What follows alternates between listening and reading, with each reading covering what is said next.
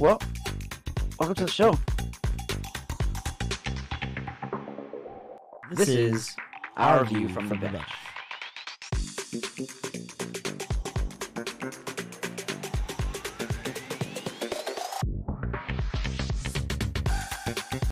Well, welcome to the show. I'm Brendan, maize and blue confetti shooter. And I'm Corey, blade sharpener for the youth hockey team. And happy Monday, especially for you, sir. Happy Monday, Michigan with the dub. Go blue. What a great game. Well, you know what? To be honest with you, it started off very one-sided. Yep. Got nice and even, and then kind of went back towards the Michigan ways. So I watched it from start to finish, basically. I think the only thing I missed was the one time I had to use the restroom, and I'm pretty sure it was a punt or something like that. So didn't miss much. Great game all the way through. Well done by Michigan. Complete, just handled them, especially on the defensive side of the ball. Yep. They just ran over them on offense. So were you able to catch any of it, man? I'll say before we get too far into it, let's go over our weekend and see how everything else goes. I know you're I'm excited. sorry. I was just so excited. Yes. I understand. It's kind of like we did with Diamondback episodes a couple months ago. We were too excited at the beginning. Just going to take a deep breath. How was your weekend, sir? Great. So today the Michigan Wolverines. No, I'm just kidding. No, it was chill. I'm still, dude, recovering from being sick from before. I feel like I'm not sick, but I have kind of like a cough and still have some chest congestion, and the fatigue, bro, is really getting to me. But we are powering through, working, podcasting, and just trying to get through it. How was yours?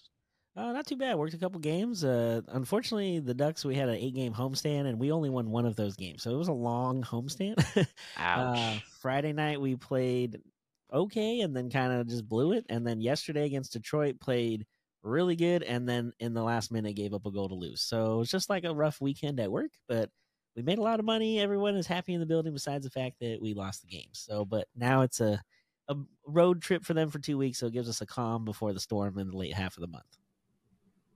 Okay. Well, I mean, hopefully they can maybe get on track on the road since they haven't been able to do it at home. We'll see if they can not feeling good build about something out of it. It's a young team like we've talked about. Yep. Well, before we get into too much more sports, like you said, I know I started off crazy. If you're not already, don't forget to hit the subscribe button and make sure you hit the notification bell so you never miss a new episode. Again, like Corey said before, we try to stick to that Monday, Thursday timeline, but sometimes life happens, so make sure you're subscribed and notified. That way you are aware whenever we upload a new video. Also, if you like what you see, smash that like button, right? Did I get it this time? I was hoping you were going to remember we said that. That's right, man. That's right. I remembered this time.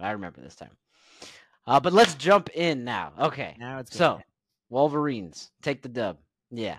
Were you able to catch any of the game? So actually, I was able to catch the second half. Well, the end of the first. I heard the end of the first half when Washington scored and made it a touchdown game when I was driving home on the radio. And then when I got in and sat down and started doing my thing, the second half started. And I thought Washington was going to make a nice run there, but Penix just got so beat up early on that you could see some of his throws were just off. And then he really got hit hard late in the fourth, and he kept grabbing at his hip. So something was not feeling right. And unfortunately, he showed it. And I mean, be honest, though, Michigan was a better team. They shut down one of the best offenses in the country to 1 touchdown and 2 field goals. Even in the first half, they didn't do much when Penix was still pretty healthy at that point. So Michigan's a better team. They won. Now it's just a matter of what happens with Harbaugh now that they won the title. He finished the process. They've done the 15-0. I think they're one of 6 teams to ever go 15-0 or better in college football history now. We've had 2 of the last 2 years. But yeah, it's right. Michigan's day. And as my brother-in-law would say, the team from the north unfortunately won the game. Take that. Yeah, didn't I'm sure Ohio who? He's happy. But you know what? I will give Kevin a shout out in a sense, because if you notice behind me, I got a new decor as my background. Kevin hooked it up for Christmas and got me this nice flag with our logo. So it'll be behind me now. So we kind of permanently have our own logo on the screen. Looks good, bro. We do have actually quickly, because obviously, they won. Let's show the interview. Holly Rowe was able to get Harbaugh and JJ McCarthy straight after the game. Let's just get a little glimpse of how they were feeling after this legitimate dub. Check it out. See how quickly Harbaugh can elude Holly Rowe as we go down to the championship coach. Well, Coach, you've escaped the Gatorade all this time. Yeah. How sweet does this little bath feel right now? it's pretty great. You know, you watch this confetti come down, it's like thousands of confetti. It tells a story. There's a story in every one of those pieces of confetti to me. Amazing blue confetti. Just so proud of our team. What's the story that your team tells tonight, Coach? It's hard to be perfect. 15-0. Took on all comers, and the last one standing. Champions. You're the son of a coach. You've been in these moments before, but how's this one different because it's yours and your team's? Oh, it's just such a glorious feeling, man. Really don't have any more words than that, you know. Maybe to quote J.J. McCarthy, bet. Hey, Coach, who has it better than you right now? Nobody. Thank you. Thank you. J.J. McCarthy, you have visualized this moment every single day for the last year. How does reality compare? It's glorious. That's all I can say. I just love my teammates so much. I love my coaches. It's bittersweet because this is going to be the last time we get to play together. I love those guys so much. It's just such a special group, and no better way to end it. No better way. You had a big moment in this game. Your back's against the wall in the fourth quarter, and you pull off the longest run of your season. How did you keep that drive alive and gain the distance to win? Just all film study. They just give it up on third downs, and I had to take advantage of it at some time. And, offensive line did a great job of holding up so they couldn't shed on their blocks, and, the rest was history. Coach has called you the greatest college quarterback to ever play at Michigan. What do you think you are? I think I'm J.J. McCarthy, kid from LaGrange Park, Illinois, that's just trying to be the best he could possibly be every day. That's all I think of myself as. How about you add national champion to that? Say that one more time. National champ? Yeah, we'll take that. That's for sure. That's really nice, man. I mean, I'm happy for him. I know I'm happy for Harbaugh. He came, like you said, and did what he said he was going to do. Yep. Brought a national championship, a legit one, not just one where you're number one in the AP poll. To the thing, and McCarthy coming back, a lot of seniors coming back. Blake Corum, a lot of them coming back, especially on the offense, but also on the defensive side, and doing what they said they wanted to do was win that national championship, especially after getting kind of routed by Georgia the year prior and TCU as well. So a lot of disdain that they had, bad taste in their mouth, and they were able to kind of shake that off this year and finally get the win. So finally good for them. Get over the hill, man. They finally got it done. Like you said, the first real national title since no sharing with the AP poll and all that stuff anymore. And yeah, like you said, McCarthy just came back and did what he needed to do. It'd be interesting to see if he, I guess, where he gets drafted. I guess he'll probably get drafted, right? I would think. Yeah, it'll probably be in the later rounds. He doesn't look like a polished passer, but he's a smart dude that knows how to play the game. And he could.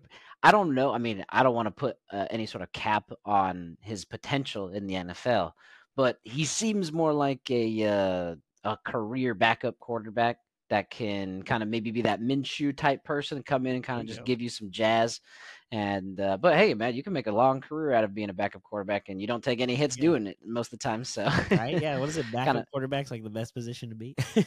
Yeah, pretty much, right? Because nobody, I mean, especially in the NFL, dude, next man up is a big thing, and those starters don't want to lose that spot. They're out on the field for a reason. Very true. And but yeah, I mean, I'm looking forward to seeing what they do going forward. Obviously, Harbaugh's the biggest question mark. Yeah. But I think beating Ohio State 3 years in a row and capping everything off with the national championship, Michigan will be riding high on this for a while, especially since the Big Ten is starting to get some bigger competition for big teams from the Pac-12 coming in, including the one that they just played tonight. Exactly. Yep. So it's going to be a little bit harder to even get out of that the Big Ten division, let alone. I mean, granted, the playoffs expanding to 12 teams, so it's a little bit easier to kind of get into the mix. But yeah, I don't know. It's a great ending to a great season for the quite controversial Michigan Wolverine football team. So happy for them. Go Blue.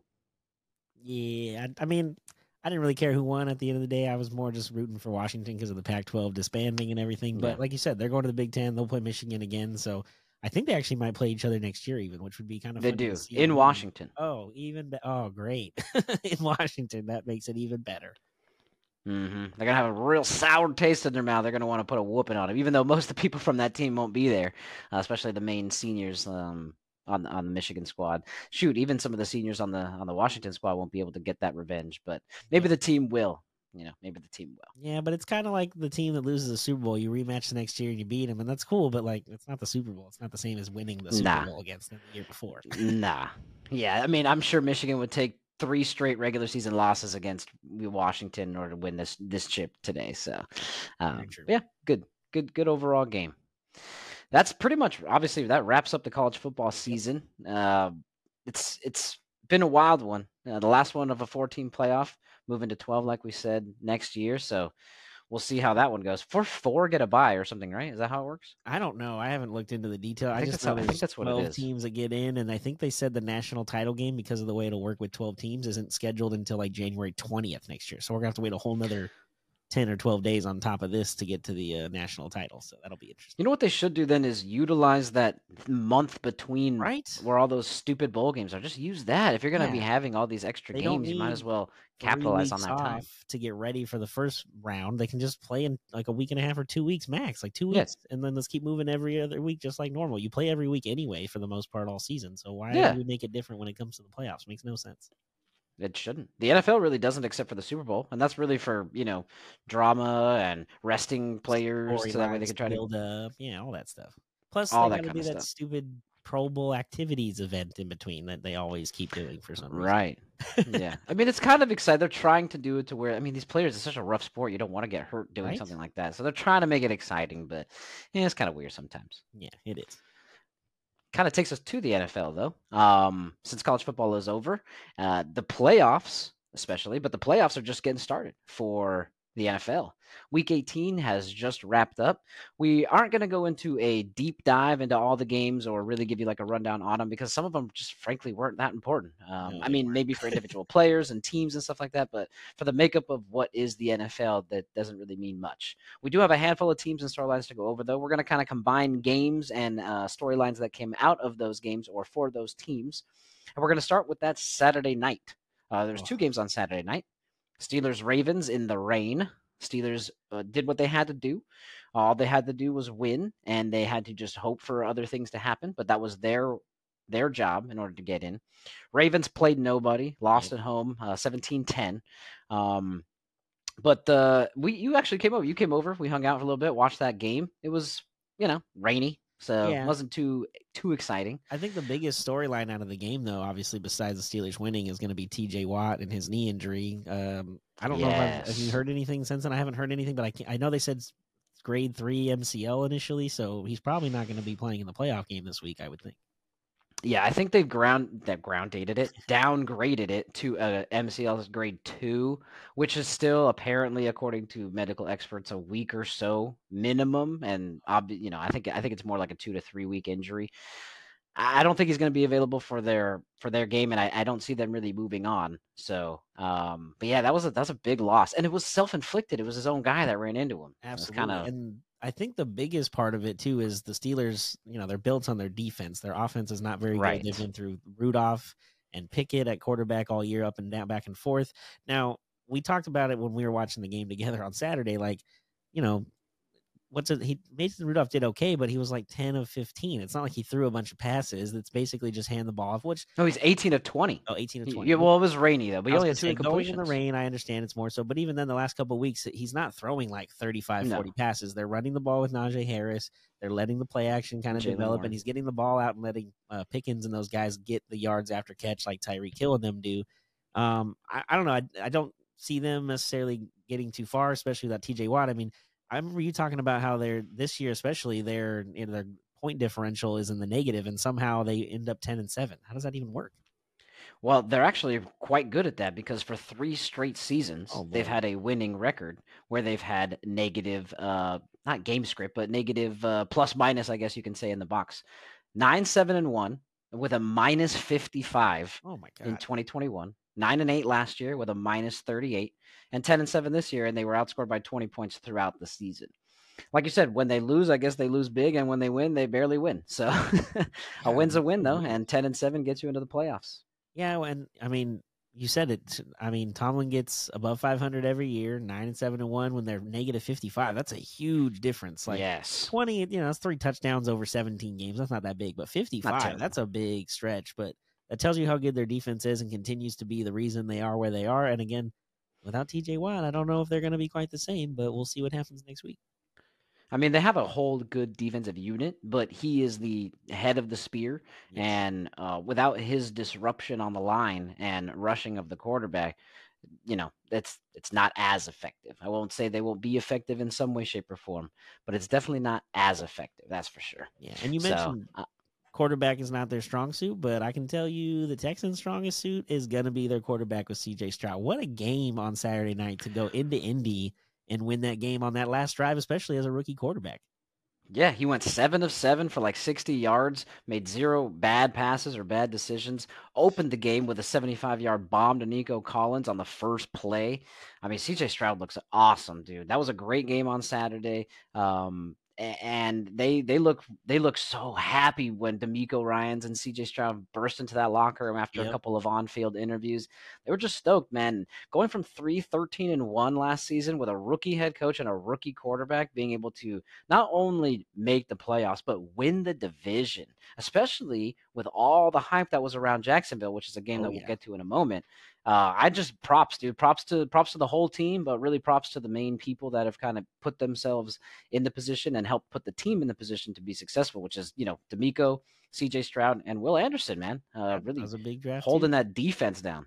Yeah, and you mentioned C.J. Stroud looked good. There was a couple replays they showed of him making some throws where he's backpedaling, he's on one foot, and somehow he gets that long high toss that you thought he was throwing out of bounds to just get rid of it, but somehow Nico Collins was able to get under that and straddle it and keep it in before hitting the ground. Mm-hmm. They just have a nice connection going. Their offense is going to be the reason they win. Their defense is average. I know they played Indy and left only 19, which really 17 because of the fake punt thing at the end. But yeah, their defense going against whoever they are in the playoffs is going to be tested a lot more. So C.J. Stroud's going to have to continue just showing out, man. I didn't expect the Texans to make the playoffs, let alone win this man. No. The AFC South on the last day. And as you mentioned, Jacksonville had this on stranglehold for a long time, and to blow it at the end, Texans took advantage. Yeah, they look good. We will definitely cover. It's a little early for us. We're going to cover the playoffs. We're going to cover the matchups. We're going to cover who's playing who's playing where, and then obviously our predictions. Make sure you tune in to the Thursday episode that we're going to be dropping to kind of get our take on the NFL playoffs, especially going into Super Wildcard Weekend. Woo! We'll continue because one of those teams that was able to clinch on the last day, Bucks. They beat the Panthers 9-0. I kind of told you it was going to be an ugly game. I know you were looking for a big one, but Baker, I mean, I don't think they're that great. They're a good team, and that's pretty much all. But they beat the Panthers. Granted, it's a division rival on the the but still. That was the only reason I thought they might win big is because I figured Carolina's so bad. And, I mean, they did get shut out the week before. So that's 2 straight. And didn't you say last time when we did the episode they hadn't been shut out in like 200-something games straight? And then now 2 weeks in a row, they're completely shut out. Their owner, Tepper, that we talked about with his temper, is a whole nother thing. He already fired the GM again this morning too, so now he's starting from scratch. Apparently he's hiring some agency to come help him make the next decision to hire a GM coach. It's a mess down there in Carolina, so that's why I thought Buccaneers might get a big win at home. But like you said, not like Baker is doing very good, and obviously he still is hurting with his ribs from the week before that he took that hit against, I think it was New Orleans the week before. But he got his incentives to make the playoffs and make a little extra money. Yeah. A win's a win, bro, right? I mean, NFL, by any means necessary. So whether it's 9-0 on the road and 3 field goals, call it, or whether it's a big win at home, who knows? But Bucks actually, for the first time, I don't know if it's in their franchise history or since their alignment into the NFC South, first time they've won the division title 3 straight years. Now, granted, 2 of those were from Tom Brady, but it's not like he was blowing out 13-3 or 13-4 either. He was sneaking in just barely over the cusp. So the NFC South hasn't been great for a while, but hey, Bucks take it for the 3rd straight year. Props to them, I guess, right? Yeah, and that's definitely got to be 3 straight just in the NFC South. Because remember when the Bucks first came in the league and they were wearing those cream colors, and when we were growing up, they were terrible forever. So there's no way they won 3 straight division titles ever before this. Gotcha. Yeah, that makes sense. So, but it was I know that the Saints were watching this game closely. I saw some replays of the game, and the entire game they had the Panthers Bucks score up in the corner that way, because that was the only way is if the Panthers win, where the Saints even had a possibility of taking that division. So yeah, very true. We'll get to that in a moment as well, because there was some controversy around that game. Oh, yeah. Before we get there, though, the Browns, although they lost this game, went to the Bengals and lost 31-14. But it was kind of interesting here because this is the first time in the Super Bowl era that an entire division, the AFC North, finishes above 500, with the Bengals finishing at 9-8 with that win over the Browns. So, I mean, 3 of them are in the playoffs. One of them's the number 1 seed, and 2 of them, I think 5 and 7 are the others. So, it's good for them. I mean, we saw that this division was going to be good. I had thought that the Bengals were going to be one of the ones towards the top. You had, of course, picked the Ravens the entire time. But damn, best division in football, I'm guessing, right? Oh, yeah, for sure. I mean, the fact that a lot of it's built on defense within all those teams. I mean, you talk about Hendrickson on the D-line in Cincinnati, the Ravens, the Steelers, we already talked about. They're built on their defense. So, and the Browns are one of the best, if not the best defense in the league this year. So, but also, if you think about it, it's probably the first time it's ever happened also because they're playing an odd number of games of 17. There's probably years where everybody finished 500 or above, but this is the first time everyone's actually over 500 because it's an actual possibility the last 2 seasons. That makes sense. Still a great feat. Oh, no, I'm not saying don't take it away. It's an awesome thing. There is a little bit of a caveat there that it probably never happened at 500 or better, but now that everyone's able to finish above 500 and not 8-8, makes it a little easier to actually be a possibility. But like you said, the best division in football by far. Too bad all 4 teams can't make the playoffs. Yeah, that would have been pretty crazy. I mean, it wouldn't have been as fun, but because of having Jake Browning there instead of Joe Burrow. But, I mean, we got Joe Flacco and Mason Rudolph and who knows what. So, I mean, who cares, right? Bring the party if you can. Just didn't happen this one. Whoever it takes to be at quarterback to get you in the playoffs is all that matters. Exactly. And I know the Browns are happy with Flacco, so they're going to be rolling with him. They look good, dude. It's weird because Flacco into the playoffs is a different being. Again, we'll get to the playoffs on Thursday, but they're going to be an interesting team for sure. Oh yeah, absolutely want to stay close to those games next week and kind of see what they can do with Flacco. It's going to be fun to watch. And you mentioned how the Saints were scoreboard watching earlier, trying to see that if the Buccaneers were to lose to the Panthers, they could make it into the playoffs. Obviously, we know that didn't happen now, but dang, did the Saints go in and actually take care of business against the Falcons? They came out, scored a lot of points. I know a little bit at the end might have caused some problems, which, it is what it is, man. It's the end of the season. Guys are playing for their jobs for the next year. I don't know why it was quite as big a deal as it should have been. I mean, I know it's a gentleman's thing that you don't pour it on. They were up 41-17 already and scored a touchdown with about 1.5 or 2 minutes left. We have some footage of it, and then Jameis Winston kind of talks about it. It was like a team decision. But Arthur Smith, the head coach for the former head coach for the Atlanta Falcons, was pissed about it afterwards. Let's run the clip.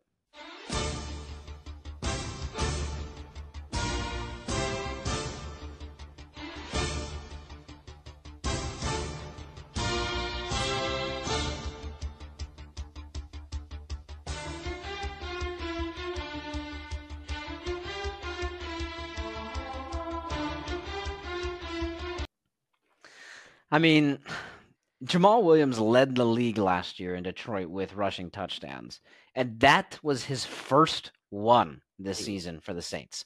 So they were just trying to get their guy the touchdown. He can't lead the league and then have 0 the very next year. You know what I mean? So they got to put him on the board somehow. Jameis Winston made a good point about what's his name? They just intercepted the ball and were tackled at the 1-yard line. Like, would it have been super controversial if Tyrann Mathieu scores the touchdown instead of stopping at the 1? Like, I don't know, dude. Like, you want to stop him, Arthur Smith, stop him. Yeah, absolutely. And like you said, former coach of the Falcons at this point, Arthur Smith. I mean, they have Bijan Robinson and Kyle Pitts at tight end. They've drafted the last couple of years, and obviously Desmond Ridder is not that good at quarterback, but still with those weapons, and Arthur Smith was hired because he was the offensive coordinator for the Titans for a few years. So his whole thing is offense, and they can't even do anything with those 2 really good players and weapons that they have. So yeah, if you can't stop them and you only score 17, and again, it's not like they started at their own 20 and drove down the field and took a couple big chunks in order to do it. They were right there on this doorstep, man. Like, get over yourself. You knew you were going to be fired. You were already irritated and mad. You knew that flight home was either going to be the longest flight ever before they fire you, or they were going to fire you before you got on the plane and that flight before you landed. It really sucked. So, but they didn't wait long. I mean, what, it was 12:01 Eastern. I think by the time I got Yep. home, before I got home last night from work, it was already fired and gone out the door. 12:01. They said, thank you, but no thank you. He went 7-10, 7-10, 7-10. I mean, mediocrity at its best. I get that you don't have your franchise quarterback, but if it was his idea to choose Desmond Ridder, or he had a lot of input on choosing Desmond Ridder, well then, see it to you. And I think they're going to be looking for a quarterback in the draft. Luckily, there's a pretty deep draft of quarterbacks, even if you don't get, the Caleb Williams or the Drake Mays. The Michael Penix, especially after getting hurt and not looking great against Michigan tonight, he might be able to slip down towards where the Falcons are picking, things like that. I think he could fit there. Why not? I mean, we'll see who they hire. I guess that'll be the biggest decision making on that point. Who would they bring, an offensive guy or a defensive guy? Because I don't know anybody who plays defense on. Well, actually, I do know Calais Campbell is there, but I know he's not very good. And at this point, he's at the back end of his career. He's not what he once was. Right. Yeah, he was dominant with the Cardinals and with the Ravens. So nothing really to say about him out there. But yeah, a little bit older now, so he obviously is not as much of a threat, I guess you could say. But yeah, that was pretty much it. I mean, no controversy as soon as the Bucs won. There was nothing that was going to really come out of the Falcons-Saints game, except obviously this craziness. You can see Arthur Smith losing his shit. But Dennis Allen didn't call the play. Now, obviously, Arthur Smith doesn't know that at the time that the game is over. Of course. But hopefully he understands later that Dennis Allen said to kneel, and it just got overruled. It is what it is. Players at the end of the day are the ones on the field hiking and doing what they want to do. If it's a game out of control like this, the coaches only control so much at that point. So it is what it is. Especially the last game of the season. Exactly. Yeah. It's not. And plus, I mean, we always talk about how they don't want to pay running backs. You said it. He went from the leading rushing touchdown guy last year to 0 this year until that one at the end. So, you want to get your guys make it worth that the team thinks it was worth bringing them in and giving them the money they did. Yeah. Jameis talks about how he's, really important to the team and all that kind of stuff. So, let's get him at least one. I know, to be honest with you, from my perspective, it doesn't bother me. I'm not a Falcons fan, obviously. I'm not a NFL professional, and apparently that might be Bush League to some people, but who the hell cares? Like I said, you want to stop him? Stop him. Yeah, absolutely. And someone who was definitely stopped was, dude, your team, bro. I know you didn't want it, but holy crap. So frustrating. I woke up and had shit to do in the morning on Sunday, so I was getting my stuff ready, making my smoothie downstairs, and then I was like, I should probably check the Titans score because obviously they're not on TV and I don't have Red Zone. So I turn on my phone and go to check, and they're up 13-3 or 21-10, whatever. I'm like, what are we doing? Come on, guys, I'm trying to get this draft pick. And then Frankie, who's a Colts fan, texted me you guys better win today. I'm like, I don't want to win today. I want to lose as many games as possible. Now, it didn't end up hurting us too bad. I guess we still end up with number 7 in the draft, but it could have been 6 or 5 if we would have lost possibly. Come on, man, what are we doing? Yeah, I mean, we've talked about it plenty of times. Players aren't out here for draft picks. Will Levis is trying to show his worth. He's also trying to get DeAndre Hopkins, his little whatever I think he needed 7 catches and 30 yards to get his thing. He got 7 catches and 49 yards or something like that. So and it was also he got his incentives. The last home game of the season for the Titans. It's probably Tannehill's last game. It's definitely probably King Henry's last game. So Henry had a touchdown and played really well, had a couple big runs. And at the end of the day, I guess it's a good way for Henry to leave the Titans because his whole career, he just dominated the Jags. There's a couple highlights of him slamming people down. I know there's a highlight of Mariota, I think, doing a fist, a straight-up drop on a guy when we had to clinch the game against the Jags for a division years ago. So there's been a little bit of a rivalry between these two teams. And as a Titans fan, I guess at the end of the day, we did screw them over. They don't make the playoffs because we beat them. The Texans win the division. And because we do this, also, the Steelers clinch a spot. And then the Bills are still alive and make the playoffs regardless of what happened on Sunday night. So. Yeah, now granted, obviously they took the division. We'll get to their game in a moment since they played Sunday night. But yeah, that's pretty much it. They made 3 teams happy with this win. Their own fans. I guess 4. Their own fans happy. Texans take the division because of it. Steelers and Bills clinch playoffs regardless of anything. And that's exactly what the Steelers needed. That's exactly what the Steelers needed, which is funny because there was a time where they played each other this year, went to Pittsburgh, Jags did, and they won. And on their way out, one of the players grabs a terrible towel and starts doing some stupid stuff with it. Looks like it came back to bite him. Check this out.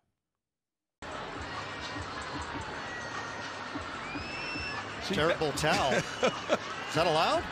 Oh, that's disrespectful now. You remember coming into the game, Trevor Lawrence was very respectful about coming here, one of the cathedrals of the NFL, excited, and then he just, a little throwaway comment, right? Those little yellow towels they do, and that people took umbrage with that. I guess you just don't want to mess with a terrible towel, bro. It's a curse, apparently, because after that game, they went 3-6 down the stretch and obviously lost the very last game of the season to not only lose their chance at the playoffs, but hand the Steelers the wild card in their place. Ouch. Not only that, I think I heard this morning that when they were, because they went 1-5 their last 6 games, and before that they were on Monday Night Football, I think, and they talked about at that point in time them making the playoffs was like 96% chance, and somehow they lose all these games at the end and don't make it because things just don't bounce their way. That's a really bad way to go. But like you said, don't mess. That's the other thing too. I hate when players do this. They talk smack about stuff when it's too early. Stop talking the smack until it's over. I get, like we talked about it with Jamar Chase talking about the Chiefs. Like, you don't even have Joe Burrow behind you throwing the ball. Why are you poking the bear in Kansas City? Not that they were playing well when you did it, but that's not the point. Like, stop poking the bear when you're not actually that good in the first place. You can talk up your team. I'm all for talking up your team and talking up your guys, but downplaying the opponent like they're trash, especially, I mean, out of everything that's going in Kansas City this year, it's the defense that's really the only thing that's doing well. Exactly. And that's the thing that you're going to pick on before you go play them at Arrowhead, not Burrowhead, at Arrowhead. I don't know. Not very smart, but Jags look bad, bro. I can't believe they finished this poorly, especially with like most teams. I mean, I know he was hurt and hobbled a little bit towards the end, but there's teams that got in with their backup quarterbacks, and the Jags had their starter most of the year, and they just couldn't figure it out. Yeah, and obviously their defense isn't very good. They fired the defensive coordinator and some of the staff this morning. And that means that Doug Peterson's definitely on the hot seat starting next year too, because I know he just finished his second season. But if they come out of the gate next year, they're 2-5 or something. Like, don't be surprised if Peterson's let go at that point either. Yeah, agreed. They need to make a push. It looks like this is actually a pretty tough division, depending on how Anthony Richardson pans out and what the Titans do in the offseason, because it was tight all the way down to the very last week between 3 Jags, Colts, and the Texans. CJ Stroud's going to have another year under his belt. D'Amico Ryan's another year coaching and some playoff experience. So it's going to be actually a little bit more tough division. I don't know what the records are going to look like next year, but the Jags, like you said, better come out swinging because they were supposed to win this and win it handily, and they blew it. And royally at the end. They had one shot at the fourth quarter of that last drive. On that 2nd and 2, they went a long cross route for Calvin Ridley, and it was almost the same play that he scored the big touchdown early in the first half. Yeah. He was wide open. The ball was perfect. It was less than a yard out of his. I mean, it hit his fingertips, and he dropped it. If he would have caught that ball, there was no one near him. He would have walked into the end zone. They could have tied it with a 2-point conversion and gone to overtime possibly and forced something else. But again, game of inches, they missed it there. And then, I mean, even the previous possession, they were 4th and 1 on the goal line or the 2-yard line, I think. And Trevor Lawrence tried to do an over-the-top quarterback sneak and just reach the ball out, and he missed it by about a half a foot. So they had their opportunities and chances, but they just they fell short. So moving on. They definitely did. They definitely did. Someone who was able to take advantage of theirs was the Packers. They were in a win and get in situation hosting the Bears. Now, granted, the Bears, have some controversy about what they're going to be doing at quarterback, but their defense has actually stepped up pretty well over the past few weeks, even allowing the Packers to only score 17 points, which they could score more because they routed the Vikings just the game prior. So defense is looking good, but this could be Justin Fields' last game as a Bear. I know their fans were rooting that they keep him and then they draft help for him, but he just does. I don't know. They don't have terrible weapons right now, especially since they got him DJ Moore. Their line is in the middle of the pack. It's not the worst out there. And they have a pretty deep running back room as well. So with a good defense like that, I think I think they might be moving on. They have the first overall pick. They could do whatever they want with it. That's exactly the problem. Because they don't have their pick, they have Panthers pick. So if they would have had their own only and they were at number 10, then we wouldn't even probably have this conversation. No. Fields would be resigned. They'd be drafting an offensive lineman or trying to trade up and get Marvin Harrison Jr. so he gets a weapon. Yeah.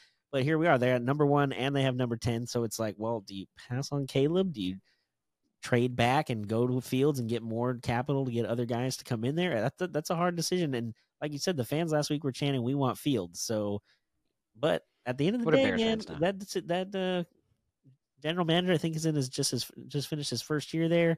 Eberflus supposedly is coming back as a coach. He didn't get fired today on Black Monday, so he's still there. So you would think he's going to be. But Yeah, he should. yeah, they got to figure out what they're going to do at quarterback. But the Packers know what they're going to do at quarterback. Obviously, Jordan Love worked out really well at the end of the year. I think the last like 10 weeks or so, he's played really well. And the fact that they're even in the playoffs now, unfortunately, they're going to have to go to Dallas. But we'll get into that on Thursday. But the fact that they got there after this they had that quick early start, everyone was feeling really good. Then they had that rough stretch about week 4 through week 9, and everyone was like, oh, no, Jordan Love might not be the guy. They figured it out, and here they are going to the playoffs. Yeah, I was wrong. There's a couple things that I want to note from each of these stats. The comparing Aaron Rodgers last year in Green Bay to Jordan Love's first year, he had more touchdowns, less interceptions, more yards, and a higher completion percentage. And it's basically the same freaking team. So it's not like, it's not like they've overhauled it. Okay, you're right. But still, I think Lazard makes Alan Lazard like $12 million over in New York, and I think the entire wide receiver core in Green Bay is a combined like $8 million. So the fact that they're not high-paid guys and they're still doing this with Jordan Love just shows you Jordan Love and knows what he's doing. He obviously learned a lot by sitting behind Rodgers for those couple years, and the Packers just seem to have another quarterback. How do they freaking do this shit? I don't know. It's so crazy, man. I guess good for them, but it is what it is. Go Pack, go. I don't see them going far, but we're going to save all that for Thursday. The other thing that I saw, I don't know if it's the first time, but it's like one of the first times or one of the few times, Montrezl Sweat led 2 teams in sacks this season. The Commanders, and they didn't get any more. And then he came over to the Bears and led them in sacks as well. So props to him, man. That was pretty good. I mean, weird trade because, again, their defense is really the only good thing that they have. So maybe shoring it up is beneficial. But I thought that was kind of a cool stat to lead 2 teams in sacks in the same season. That's pretty impressive. I would have never thought of that as even being a possibility. No, but 6.5, I think it was in Washington, and 6 here in Chicago. So finishes with 12.5 or 13 sacks, something like that. Props, man. Not bad, right? No, not at all. I mean, like I said, I didn't even know that was a thing that could be done because I feel like most of the time when there's a trade or something at the deadline, it's usually an offensive weapon that helps teams to kind of get over the hump. It's very rarely a defensive guy. Well, Von Miller, I guess, from Denver to LA when he went there and helped the Rams win. But again, very rarely is it a defensive trade. It's usually the offensive side of the ball because of an injury. Yeah, very true. Very true. Injuries, though, are definitely piling up for the Eagles, who are freaking limping into the playoffs right now, dude. They are 1-5 in the last 6 games, including losses to the Giants. 24-0 at halftime they were down, and then last week losing to Arizona at home. Ouch, dude. They look bad, dude. Hurts got hurt, Smith got hurt, and Brown all got hurt. You saw Jalen Hurts freaking fingered, right? Yeah, and obviously you're a quarterback. That's a huge issue to be worried about moving forward. And not only that, because they lost, they're not going to be at home in the playoffs at the first round. If at all, if they continue to move on, they're going to have to go on the road. I mean, they went to the Super Bowl last year, so they have some of that championship caliber, thought way to do things there. But they just, like you said, have limped into the playoffs, and I feel like all their momentum they had at that 10-1 start, and even when they were 10-1, remember there was reports coming out. It was one of the unhappiest locker rooms for a team that has 10 wins in probably the history of the sport. So, you called it off there. I told you those 4 weeks they had won before they finally lost. That's the one I'm talking about. At halftime, every game they struggled to get. It's kind of. Again, them and the Chiefs, man, they both just seem to be like in a sludge this whole year. You'd seem like they're going to turn the point, and then they're back 3 steps. And you're like, oh, they kind of figured something out. Nope, they lost again. Like, it just, I don't know. Just it's hard to get back to a Super Bowl, let alone after you lose it. And they just don't look like they're going to be very well ready for the playoffs at this point. No, I mean, they're barely favorites on the road against the Buccaneers, who are, not very good. Not necessarily what I would consider a playoff or a Super Bowl contender, let alone a playoff team. They don't look good. I would give an excuse, but the Chiefs, in my opinion, are kind of the only ones who have it. They have been perennial late playoff run team for basically since Patrick Mahomes has been there for 5-6 years.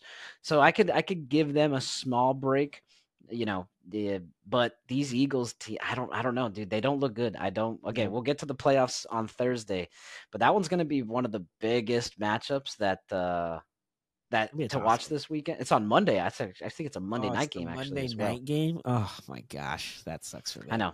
Well, it gives them an extra day to get healthy, I guess. I guess, yeah, because Jalen Hurts' finger was messed up, so we'll see how he rolls.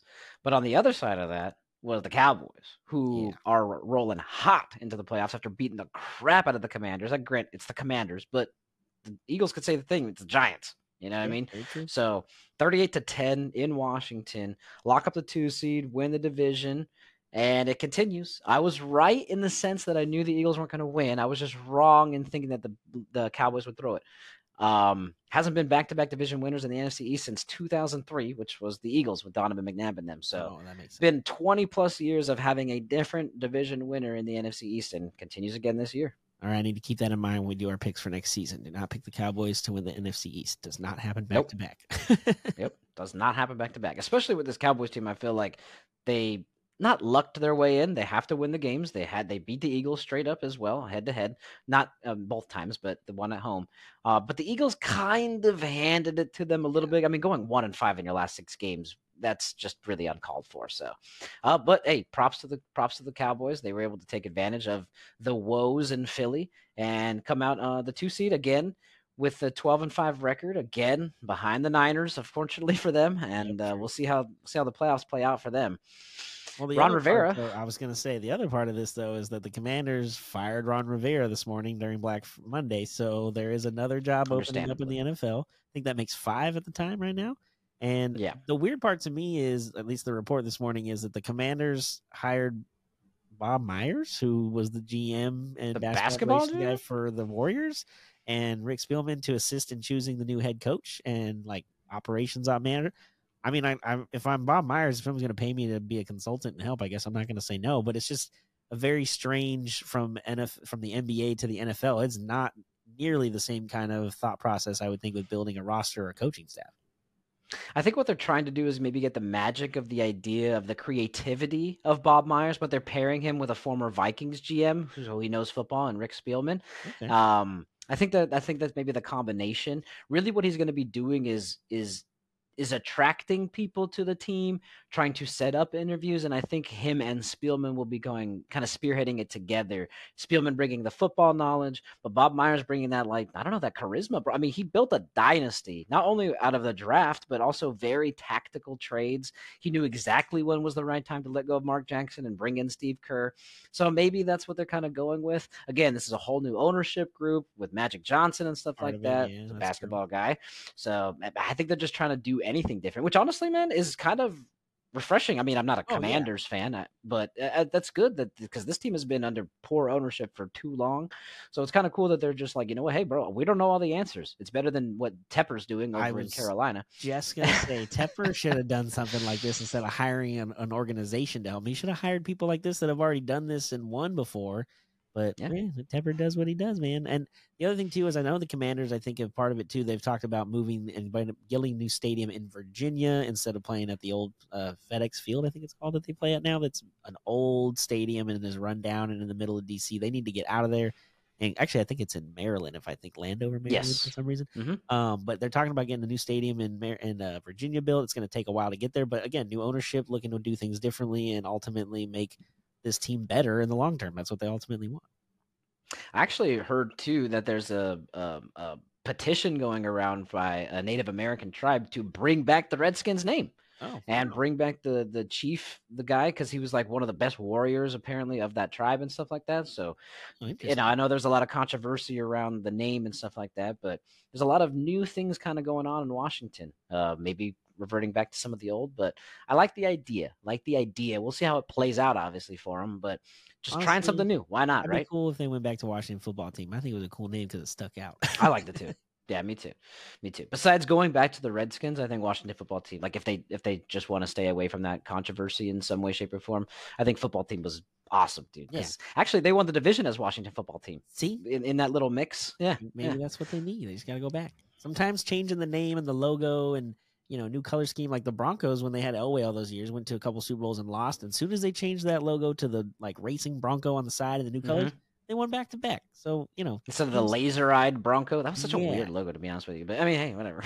Whatever works. But it works. If you change logo, it kind of revamps everybody, gives everybody a new perspective and way of, being looked at from the rest of the league. And maybe doing that again will give them some more confidence. And like you said, new ownership, Magic Johnson, pretty much everything he touches wins or turns to gold. He just keeps making. He's magic. So I mean, that's what he does, man. He makes magic.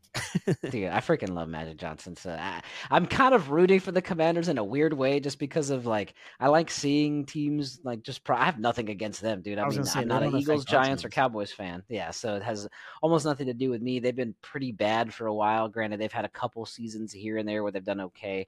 They haven't really made noise for some time now, especially because of the ownership that they just got out from under. Yeah. So it'd be kind of cool to see what they can kind of do. Maybe they'll be the one taking the division next year because, like we said, nobody wins it 2 years in a row in the NFC East. I'm gonna keep that. I'm gonna jot that down. I'm gonna keep that as an idea for next year when we do picks. Yeah, note that. Note that. One team winning the division seems to be theirs now that the Patriots are bad. Bills.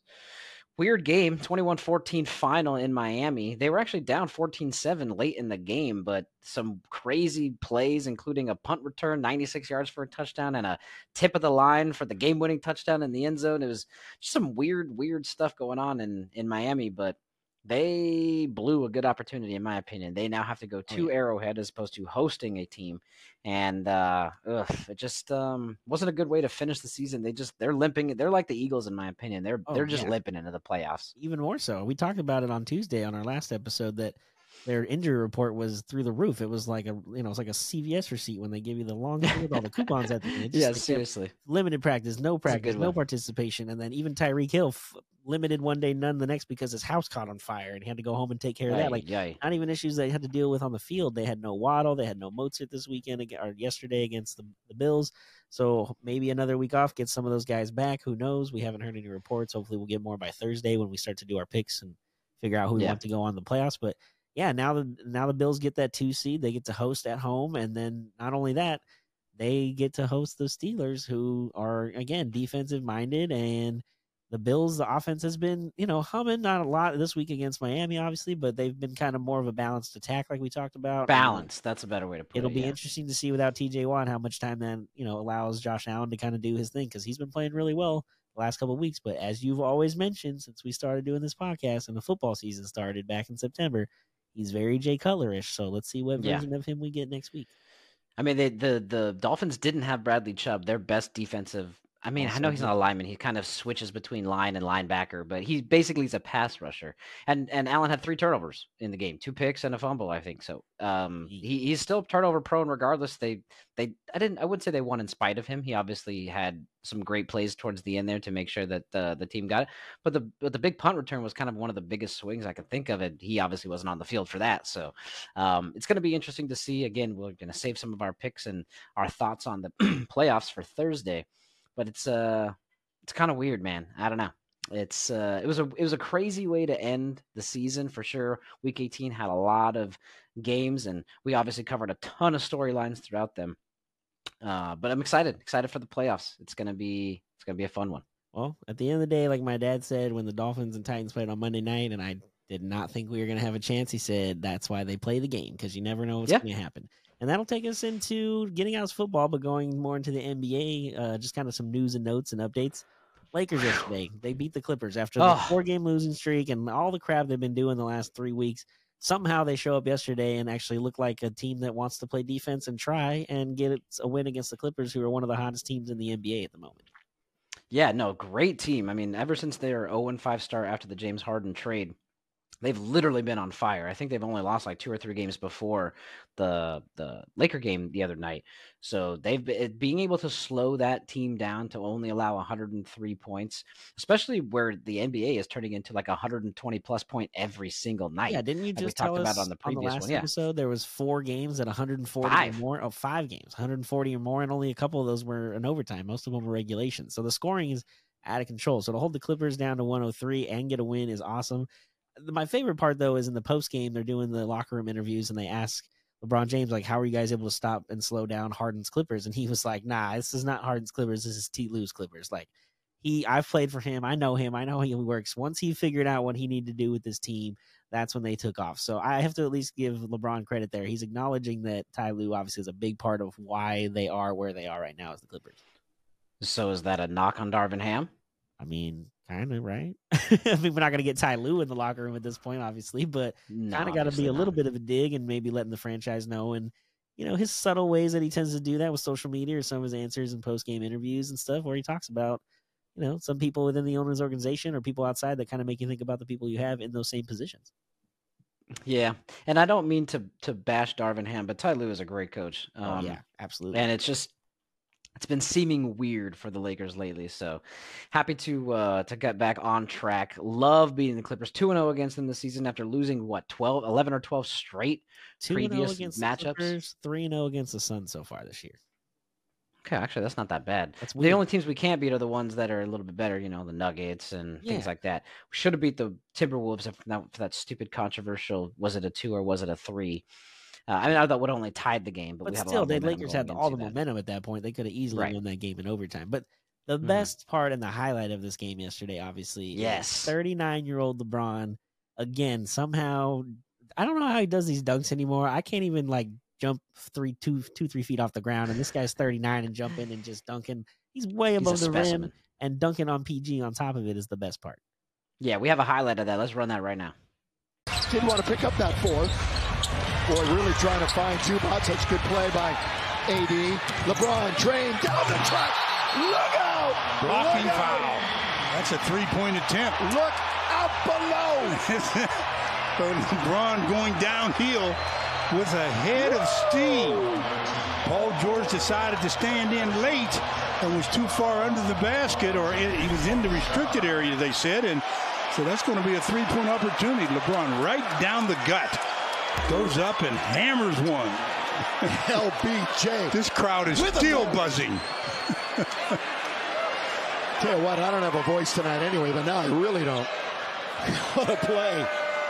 Well, we see LBJ do something similar to that, every couple of games, it seems. And he's right down the middle. He decides to take off from the dotted line and hammer one. Look at that, man. That's a badass dunk for a freaking older player, dude. That was, oof, bro. That's nice. Shook the building. That's for damn sure. Great. Man. Lit up a fire under him, too. I honestly, for a second, I thought he was going to call offensive foul. I'm glad that he called a block because, dude was flying since, freaking the 3-point line. So anywhere Paul George got in front of him, it was definitely going to be a blocking foul. But I'm surprised that PG didn't just move out of the way and not try to be part of the poster. Like you said, I thought when they blew the whistle, I was like, wait, what was the whistle for? But okay. Paul George was walking backwards, got hit by him, so it's definitely a blocking call. But why is he even standing there in that point? If you know you're not going to take the charge, you have no chance. Just get out of the way and don't be a part of the poster. So LeBron just continues to do his thing, man. At 21 years in the league, I just don't get it. Yeah, he's doing more than just dunking, too. Granted, those are only 2 points, but he is 39,509 points deep into the league. Going to obviously be the first and possibly only, depending on how the league pans out. I know people be scoring 200 points a game now, so maybe not. Dude. But first and possibly only player to reach 40,000 points. He's currently 491 points away. And if he averages what he's averaging this season is 25 points a game, it's about 20 more games until he kind of gets there. There's 3 games that I picked out of this schedule that I think that's around 20. Lakers play in Utah on February 14th, Valentine's Day. That's the 19th game away. Okay. It's the last game before the All-Star break. So the 20th game is the first game back from the All-Star break. Lakers at Warriors. That would probably be a cooler place to do it. No offense to Utah. No, with all his history with the Warriors and the finals matchups, that would be kind of cool to do it at Chase Center. Yeah, exactly. And then the game after that, which could also be cool because they'd be back at home, is the Spurs and against Wemby, right? The guy who's probably taken over his Thunder. Popovich.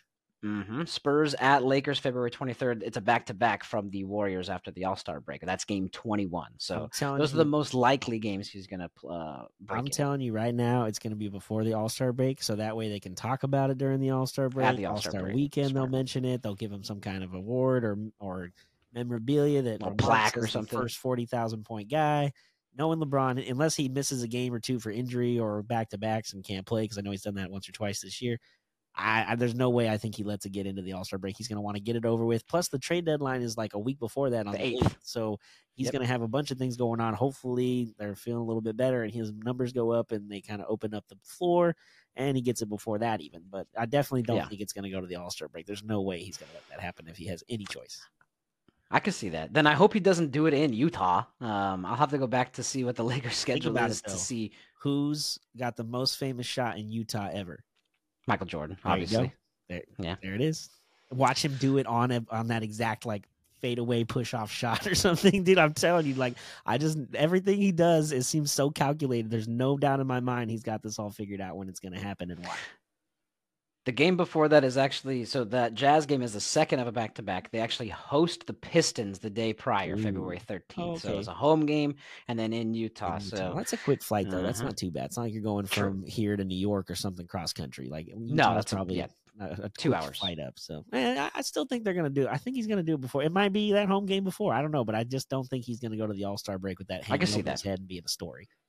Because, I mean, even when he broke Kareem's record, he was really pushing to it. There was going to be like 2 or 3 games later on. He's like, no. We're going to go ahead and get this done right now. Yep, he did it so I can see exactly what you're saying. Be excited to see it. Yeah, it's going to be cool. 40,000 freaking points. Like nobody even, I don't remember we talked about it. I think this was about a month ago. He was warming up in OKC. Actually, it might have been like 2 weeks ago now I think about it. He said once he hits 40,000, I'm just going to go left-handed for another 5,000 after that. So let's see if he holds up to that. which would sound crazy, except that he is left-handed. It's crazy that he shoots right-handed as someone who is predominantly left-handed, who like writes left-handed, does everything mostly left-handed. But I guess the ambidextrous is what creates one of the greatest players of all time. Helps when you can do it all. Someone who's not doing it all, definitely won't be doing anything for the rest of the season. This whole season is just done for obviously him. But between the 25-game suspension at the beginning of the season because of the gun controversies with all the videos that he's posting online, and now he's having season-ending surgery. Ja Morant getting the torn labrum in his shoulder fixed and will miss the rest of the season. Ugh. Grizzlies were kind of done already anyways, right? Well, yeah, they I mean, initially came back, they were 4-0, and now they've kind of teetered off. They're like 6-4 in their last 10 with him there. So they've kind of calmed down. They're back to 500, but it does suck that you do all that work and you go through all the stuff to get here, and then it's a torn labrum that happens in practice. It doesn't even happen in a game. We didn't I didn't see that part. Yeah, the report this morning came out it happened to practice. It wasn't even like anything really important. So I don't know if it's something because he was out for so long and maybe he wasn't training, something wasn't all stretched out. Because usually when guys miss camp in football or in the beginning of the preseason, then by the time they get going, it takes them a little longer to figure it out because they missed all that. That was Josh Jacobs this year. See, there you go. So yeah, it took him a minute to get going. Torn labrum, I guess that's not a typical like hamstring or quad or something that kind of goes. But again, without all that time, well, if he wasn't trying to break the rim every time he had the ball, you know what I mean? Like he is angry at the rim a lot. He is one of those guys that just takes all his anger out on the rim every time he's up there.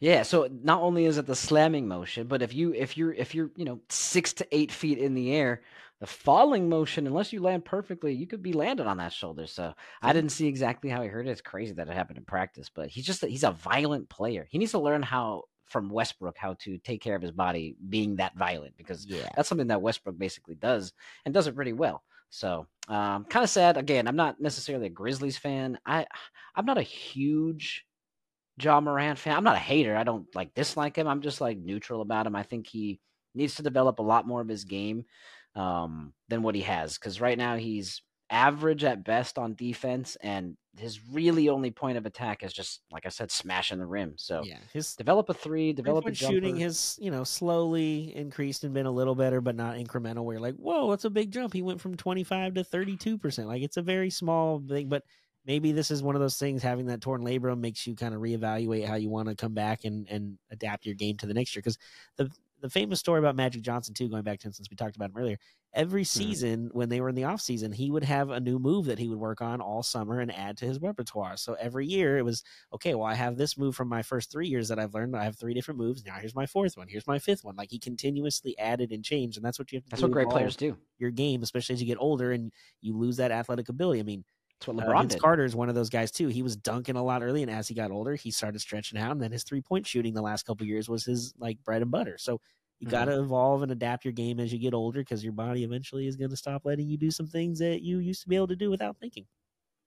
He's a career 31.8% 3-point shooter, definitely below league average. And this year he was shooting 27.5%. So granted, he started off missing 25 games. Yeah, so small sample size, but shooting 6 a game. I mean, it's not like he's shooting only a couple. So 27.5%. He needs to work on a little bit more than just slamming the ball into the hoop. Granted, it's pretty to watch. It's super fun. It gets everybody riled up, but it's still only worth 2 freaking points. But then he doesn't even a lot of injuries. injuries. So what's the point? Right? What's up with that, dude? I don't know. Is it the fact that you're a star player? Not even just him, because LeBron never did a dunk contest. Like, this isn't even at Ja. This is just star players in general. Is it because you don't want to lose? Like, you're the star, so you have to win. But if you don't do well, then some of the guy who, like, I don't know, Mac McClung will come in and take the championship from you. I don't know. I wish more star players would do it, to be honest with you. Yeah, it's kind of like the home run derby in baseball. Not everybody, the big home run hitters, end up doing it, but it is what it is. Yeah, well, what's his name? From the Mets. That's like his fucking favorite thing to do. Right. Yeah. Yeah, well, he can keep doing that because they ain't gonna be making the playoffs probably the next couple of years. The way they kind of ruined building that roster out last year, anyway. So, hey, enjoy your All-Star breaks and do your home run derbies while you can. Right, that's his time on TV. Someone who also got hurt. We're hoping that it's not too major. Got hurt tonight, actually. Tyrese Halliburton played the Celtics tonight. They won 133 to 131, or 132 to 1. They won by 2 points in the 130. 130, bro, in regulation, dude. It's like there's so many points scored, dude. It's crazy. But he actually did like the splits and kind of had this weird. He's gonna have an MRI tomorrow on his hamstring. Let's show the clip real quick. Love his demeanor. Oh, Halliburton did the splits. Oh, that's not good at all. Gets called for the travel. That did not look like it felt good. That's the second time he slipped around the restricted area over here.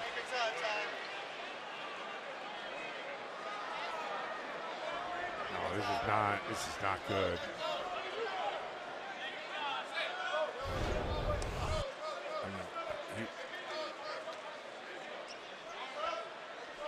Oh, man.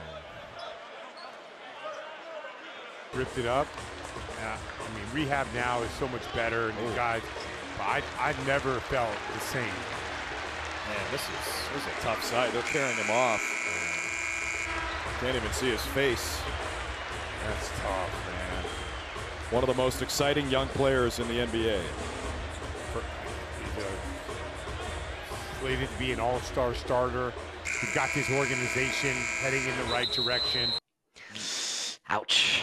That looks painful. Dude, he's so good. Oh, he's so good. But, and not only does it look painful, but the fact that it wasn't even like an injury, like somebody didn't push him or shot. I mean, he just slipped on the floor, and it just was one of those that probably didn't have a chance to mop the floor in between, transition up and down, and just maybe hit one of those sweat spots and just totally lost his grip. And just, I hope it's just a hamstring thing and not a knee issue, because his knee even looked like it tweaked a little bit to the opposite direction. So, you hope it's a minor thing. And I mean, the fact that Indiana's even competitive is because he's there and he distributes the ball so well and doesn't even turn it over very often. So hopefully he's okay. We'll see what the MRI comes out with tomorrow, and we'll probably have an update on Thursday by the time we get back on to record. Yeah, I'm hoping that it's, I'm sure it looks like he's gonna miss even if it's one game. It looks like he's gonna miss some time because he had to get carried off the floor, or at least helped off the floor. So hopefully it's just not a ton, because they're an exciting team to watch for sure. Oh yeah, absolutely. I mean, they talk about offense. They're the highest scoring offense in the league, I think. And at one point we were talking about them being the highest offense in NBA history by the end of the year. Yeah. So they're definitely a scorer. They just don't play a lot of defense. Which is why the Celtics were able to basically kind of keep up with them. I was talking to Laffy. He was disappointed because he was like, "You telling me this guy got hurt in like the second or third, and we couldn't figure it out? Like, the whole team is good. I mean, I know he's the head of the snake, but still, it's not just Tyrese. Their backup, and he's a legit point guard too. Like, even though he doesn't start and play a lot of minutes compared to most nights, he still knows how to run an offense and distribute the ball and not turn it over. So it's just more of as long as the other guys continue to do their thing. And then Benedict Mathurin had like the game-winning free throws after the free throws stops. So, they have some scorers and some punch there on the offensive side of the ball, regardless if Halliburton's in there or not. Yeah. Speaking of punch, this one is not the offensive punch. Yikes. Yeah, not an offensive punch. This is just I guess he was on offense when he punched, but Draymond Green officially, it's been a minute since we've talked about him, but officially been reinstated. NBA brought him back. He returns to practice. He missed 12 games. I know the Warriors are going to happy to, I knew it was going to be probably 12 to 15 based on kind of how everything was going to go down. Yeah, he needed to kind of take a second to just think about things, slow down for a second. I know the Warriors are going to be happy to have him back. He's an integral part of what they do, not necessarily on offense, but as a team as a whole. And partially on offense, he's the setup guy, stands at the top. He's like a smaller Jokic and not as talented. And especially with Chris Paul fracturing his hand and having surgery and being out another 4 to 6 weeks, you lost another point guard to run the offense. So you would think Draymond coming back will help have him run it through him and Steph and hopefully kind of get everybody. I think Podziemski's going to end up starting now because of Chris Paul's injury, which I think Podziemski's amazing and a great player anyway. Dude, so yes. The more they can play him, the better. There's even talk about now at the deadline they might be interested in trading Wiggins to then open up more minutes for Kuminga. There's a lot of things going up there. And not only is Draymond coming back, there was rumors that I guess during this time he was off that he considered even retiring, and Adam Silver had to kind of talk him off a ledge and out of that idea.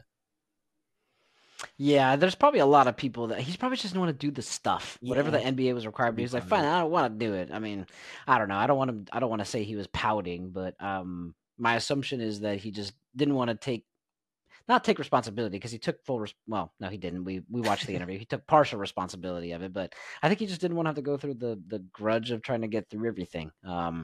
But he's back. He wants to get paid, obviously. So that's. I was going to say there's, I think, $75 million over the next 3 years. He might want to come back. Exactly. I think it's kind of crazy though that they want to trade Wiggins. Not crazy in the sense that they can improve, obviously, by bringing somebody in. But in my opinion, obviously Steph was the main guy. So I'm not gonna.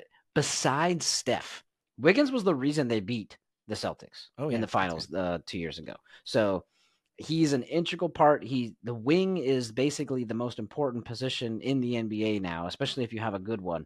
And he is the one who defends them. Draymond's a little too old and a little too slow, and he's the one who defends the best wing on the other team. Steph is undersized, obviously. Yeah. Clay is playing on one leg. So it's kind of weird to see, but I guess, if Kuminga is stepping up in filling that role. Not only that, if you look back, really, the year after they won the title, he was okay when they came back, Wiggins, but even then he went and had that time he missed for a long time. We never heard exactly what was happening, if it was a sickness or a family issue. There was never really a for sure report of what took place, and he hasn't really been the same ever since that time off. So I'm wondering if something happened to him, and again, we never just found out what the details were, and it affected him to the point where he's just not the same player he was at that time. And, Jordan Poole wasn't the same player he was the year before. Now, I know that was, again, because of Draymond punching him, but still, you have that magic sometimes. Draymond punching somebody. Yeah, you have magic sometimes just on a team and a roster for that 1 year, and that's your run. Most teams don't get multiple title runs like the Warriors had 5 straight finals runs. Like, that's not a normal thing. You usually get one run, maybe back-to-back if you're lucky, but beyond that, you usually get the one opportunity, and they took advantage of it, and now Wiggins and them are getting paid, but probably not worth the amount of money they're making. So the Warriors got to look to move him and do something different, because the tax bill is coming after all those titles and re-signing Draymond. You mentioned Clay's playing on one leg. He also is a free agent at the end of the year. Do they bring him back, or does he leave and we finally break the Splash Brothers up? There's a lot of things going on up in Golden State. Good thing Bob Myers left when he did. Good job, I guess, working for the Commanders. Yeah, smart. Yeah, right. Definitely smart. Definitely smart. It's just weird to kind of see. Yeah, but to your point, I mean, Bucks won, haven't really played that they could do, much back. The most recent one that I think that kind of looks good, but still it's a gauntlet to get there, is Denver, right? I mean, they, as the current champs, they look good to try to set themselves up for another title run. But yeah, it's hard, man. It's definitely hard. Jordan Poole, though, looks like a great release to them. He currently leads the league in the worst plus-minus amongst every single NBA player. And right behind him is his teammate, Kyle Kuzma. So it was definitely good to get out of that. They put him up. They paid a bunch of money because he did contribute to their finals run. Mm-hmm. I'll give it to him. He wasn't necessarily the most important piece, but 20 points off the bench is hard to stop. And he had a couple of those buzzer beaters in those finals against the Celtics. I mean, he had that feeling of the momentum of the Splash Brothers, in their heyday. He kind of fit that vibe. I mean, his name is Poole, so it's definitely perfect for the Splash Brothers combination. But, again, they took the magic the year they had it, and it worked, and now he's off in Washington, and nobody's paying attention, so he just gets to play ball and get paid and, hope for the best. Yeah, that's kind of where it's sad. That's where everybody goes to just, end their career, it seems like. Or even if they start there, their career is over, a la John Wall and Bradley Beal. I know Bradley Beal finally got out of it and now he's sitting in Phoenix, but still, that's seems like the place to go and die. Hopefully the Commanders can change Washington a little bit for the sports, at least for them. I mean, I know the Nationals just won, so they got some winning recently. Yeah, that's true. They did get a title in 2019, but that seems like forever ago now.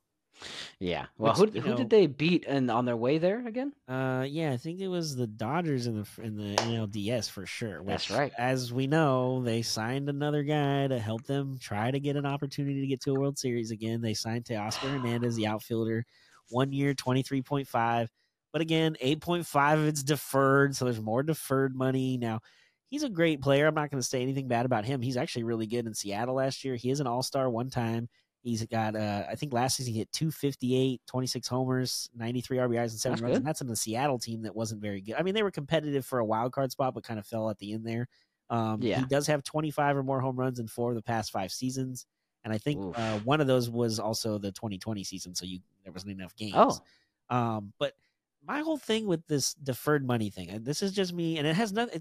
The fact that it's the Dodgers makes it worse for me because obviously as Diamondback fans, we're in the NL West and we don't want to have to deal with them.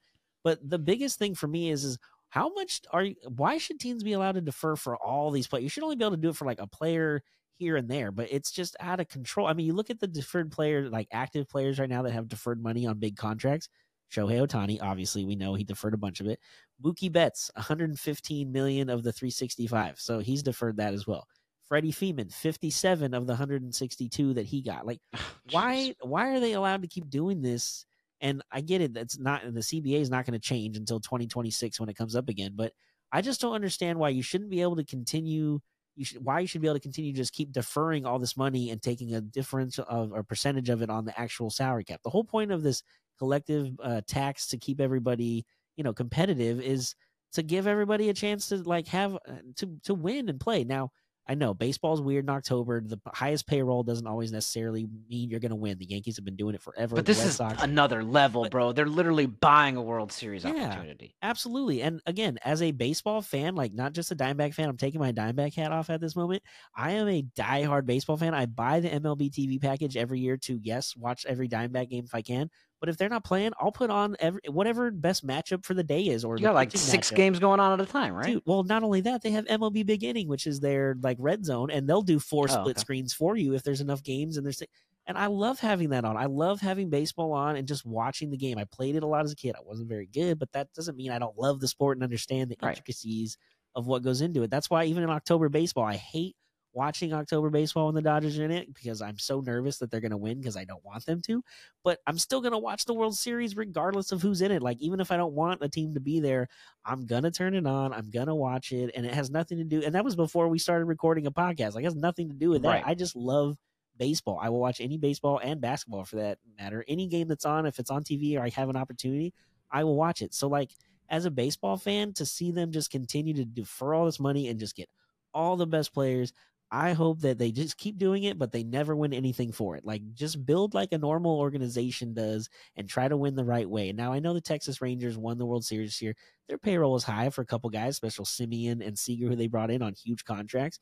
But that was it. But I don't know how much is deferred. I'm sure there's deferred some money there, but maybe there isn't. But this deferred thing is just getting out of control where they're just, Oscar Hernandez is deferring $8 million. He's not Ohtani. He's not Freddie Freeman. He's not Betts. Like, he's not on the level of those guys that should be deferring money later. Just get the money and get it on the tax and everything. And again, you're going to go over it because it's not a hard tax or cap in MLB. I get that. But again, as a baseball fan, give everybody an opportunity to at least pay the real money that they're supposed to get in the moment and it not count for later when we don't have to deal with it. And like, we talked about it, I think, earlier in the year. Not Strasburg. Wow, he's still getting deferred money from Washington. But Max Scherzer, he's getting deferred money from the Nats. He's getting deferred money from the Mets, and he's getting paid by the Rangers this year. That shouldn't be happening. He should be getting paid by those teams while he's on those teams. It's like, I just don't understand why that baseball allows this to happen, but it's within the rules, so they're not breaking any rules on that side. No.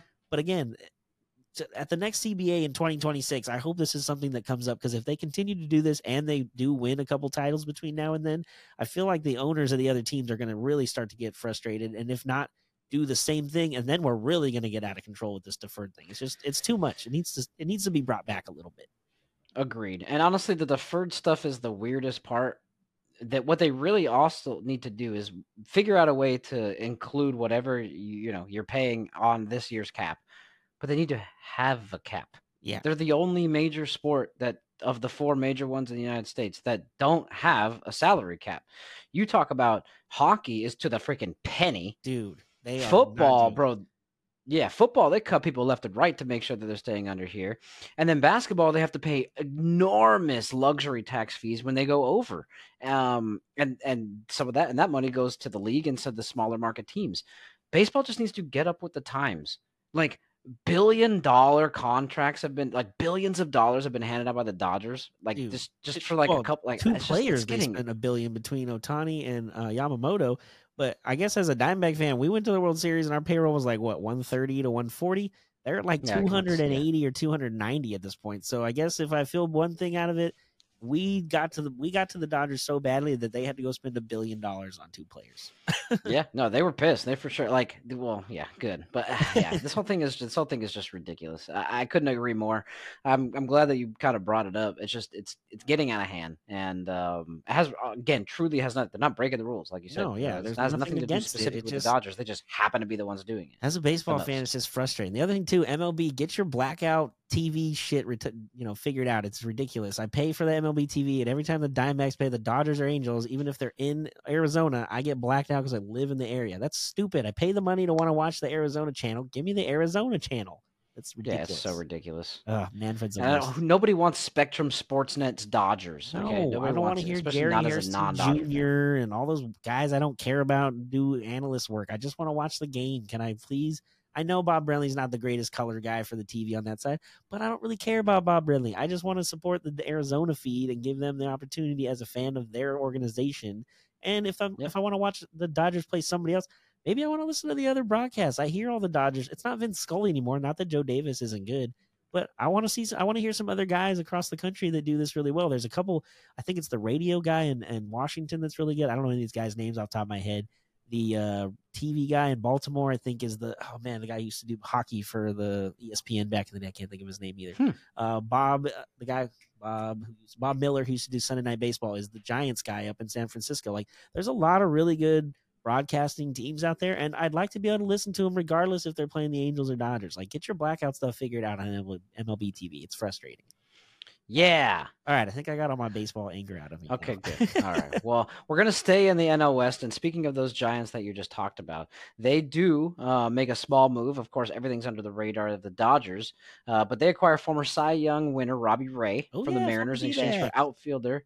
Yeah, exactly. For outfielder Mitch Haniger, pitcher Anthony Desclafani, and some cash.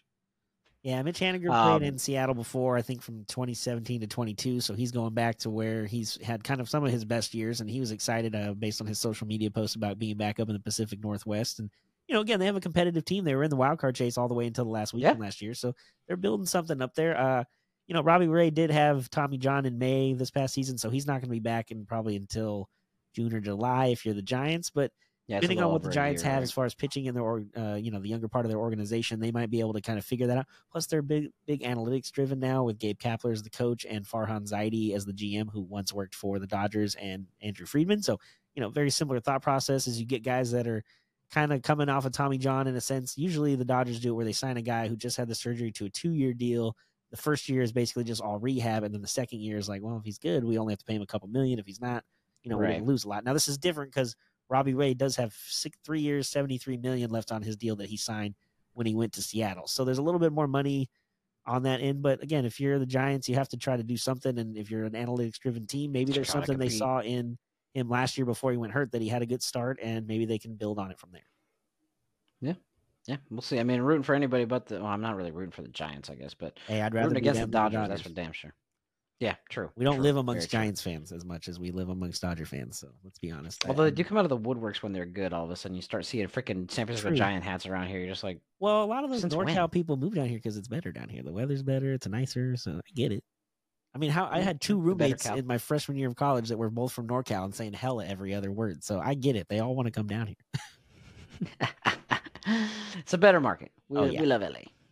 Which, speaking of markets and LA, not that it's in LA because it's in Anaheim, but there was an NHL trade today that I kind of wanted to go over a little bit. It involves the Ducks. Yeah. It was kind of came out of nowhere. Now that, obviously I work in the organization, was working today in the team store. So I kind of knew this was happening before it came out to the world. We did get a call this morning to pull all the Jamie Drysdale merch off the floor, get it out of into the back room. Like, that was all we were told, but obviously I can put 2 and 2 together. I know something's going you're on not behind the scenes.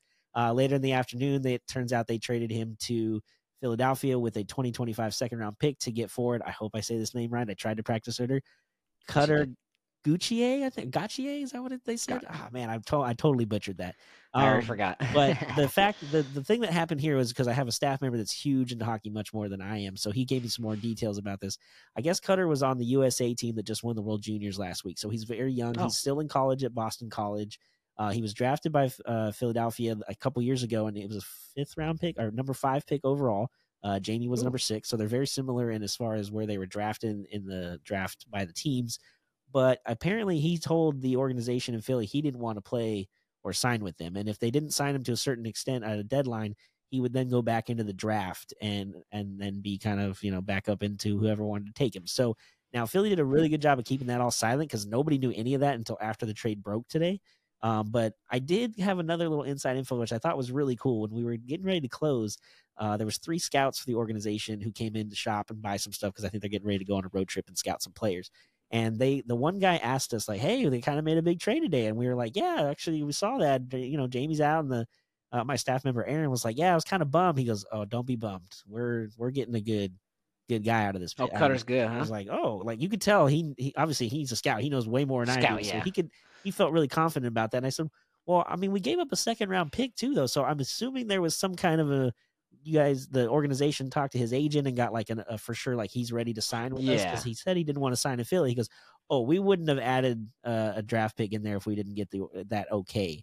And I was like, okay, that's good to know. He goes, but part of that 2nd round pick too is Jamie, even though we've had him for 4 years, he's missed about 1.5 years of that with shoulder injury for all of last season, I think, and then another injury to start this year for about 25 games. So I think that was more of a kicker because of his injury past, because a couple years ago, the Flyers traded for, I think, Ryan Ellis, and they did not get any draft pick compensation with him. And he only played 6 games for them and then got hurt and then ended up like not ever playing for the organization again. So I think they're also kind of worried about the long term if Jamie doesn't end up staying healthy, which there's a lot of upside for him. They've talked about him within the Ducks organization for a while, but they're also very heavy at D. They have a lot of young guys coming up. I think Osweiler is the other guy that's going to come up shortly here in the next year or so.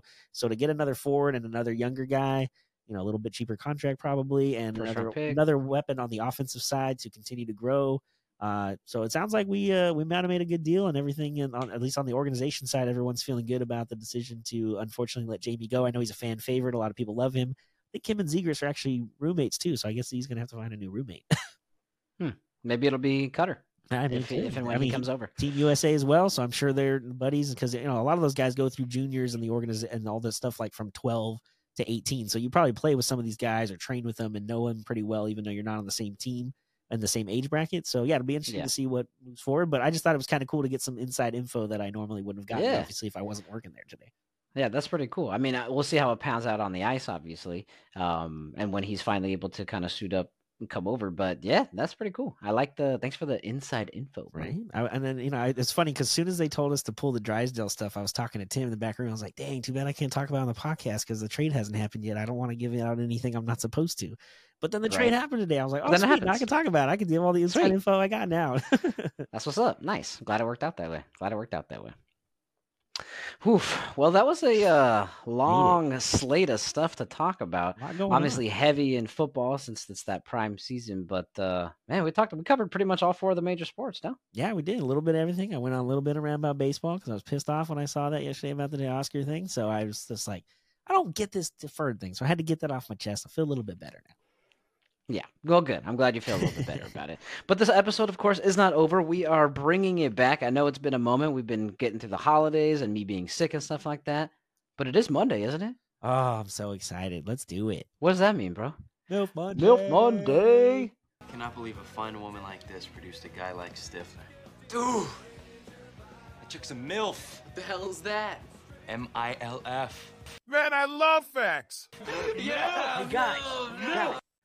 MILF Monday. MILF Monday. Hey, nice, bro. We're back at it. So What fact do you have for me today, bro? So since we're going into the playoffs, I thought it'd be cool to include this fact because both these teams did end up making the NFL playoffs, the Pittsburgh Steelers and the Eagles.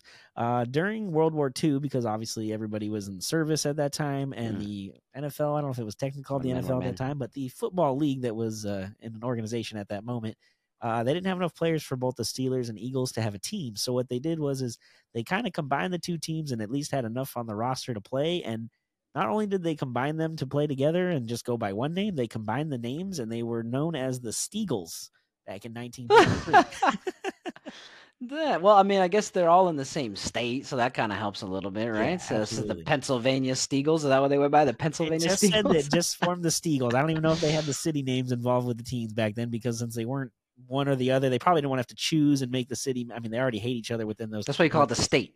So yeah, they went to the Steagles for 1943 back in that season. Huh. I never knew that. That is hilarious. Well, hey, appreciate the service. I know pretty much everybody who was there is probably dead, but and hopefully not because of the war. I'm just saying, based on age. Yeah.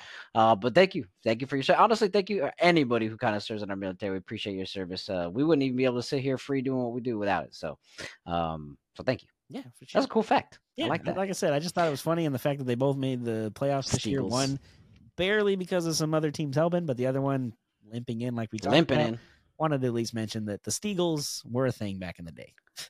That is hilarious. That's pretty cool. Learn something new for sure. We got a bunch of facts. It's been a minute, but on Mondays we had them, and sometimes on our later ones we got some history. Where can they find more if they want to check them out, man? Yeah, if you want to see our former MILF Mondays or our This Week in Sports Histories or any of our I've got 5 on it that we were doing at the beginning before we started losing too much money. Go and find us on Spotify, Apple Podcasts, and YouTube by searching Our View from the Bench. Also, man, don't forget to follow us on Twitter and Instagram. Check us out at RViewFTB. How's I know it's Monday. We got a long week ahead of us. How's your week looking, bro? Actually, this is going to be nice. The Ducks are on a road trip. So things to do at the store, but pretty calm this week. I do have a concert coming up this weekend, but we'll get into more on that on Thursday's episode. But yeah, pretty easy week for me. I do have, I think, therapy tomorrow and then working at the Great Park store. So not going to probably do a whole lot. I'll probably be prepping for the concert stuff because it's pretty slow when I'm usually at Great Park. But yeah, not a whole lot going on this week. Pretty calm. How about you? That's good, man. Good making sure you're taking care of your mental health. I know we talked about that previously. Yeah, I did mention that before. If anybody at any point in time you're having a rough time or going through some stuff, please reach out to a friend or a family member, or if you can't or you don't have anybody close that you trust, there's also all kinds of numbers you can look up on the internet. I know the LA County Mental Health organization is a big part of ESPN 710 LA. They talk about that a lot lately. So yeah, and don't be afraid to talk, get into therapy and get somebody to talk to you. I know it's all new for me and trying to figure some things out in my personal life. But again, just want to make sure everyone knows that it is something that everybody should probably look into if you really think you need it, especially. Yeah. Nice. But my week is looking pretty normal, I guess. My dad's going to come up and hang out for a little bit, so I'm going to go out to dinner with him on Wednesday. But other than that, just normal school stuff. Pod on Thursday. We got the NFL playoffs to kind of talk about, discuss, dive into.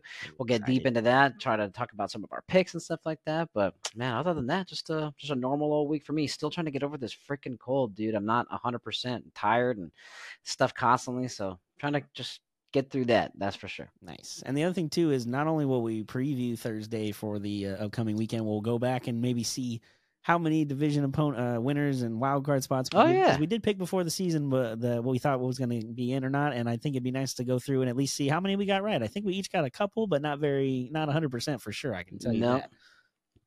Yeah, for sure. Some teams definitely fell off when we thought they wouldn't. Jags being namely the one that I can think of off the top of my head.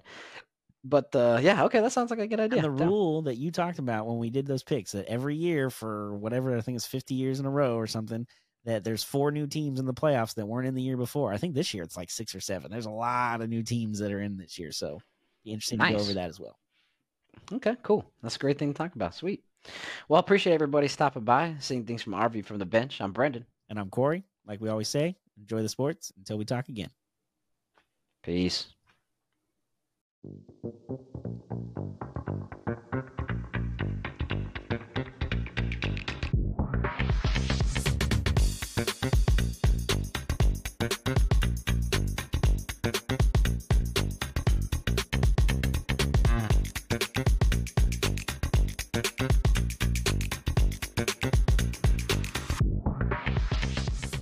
This was a Sycamore 4th Studios production.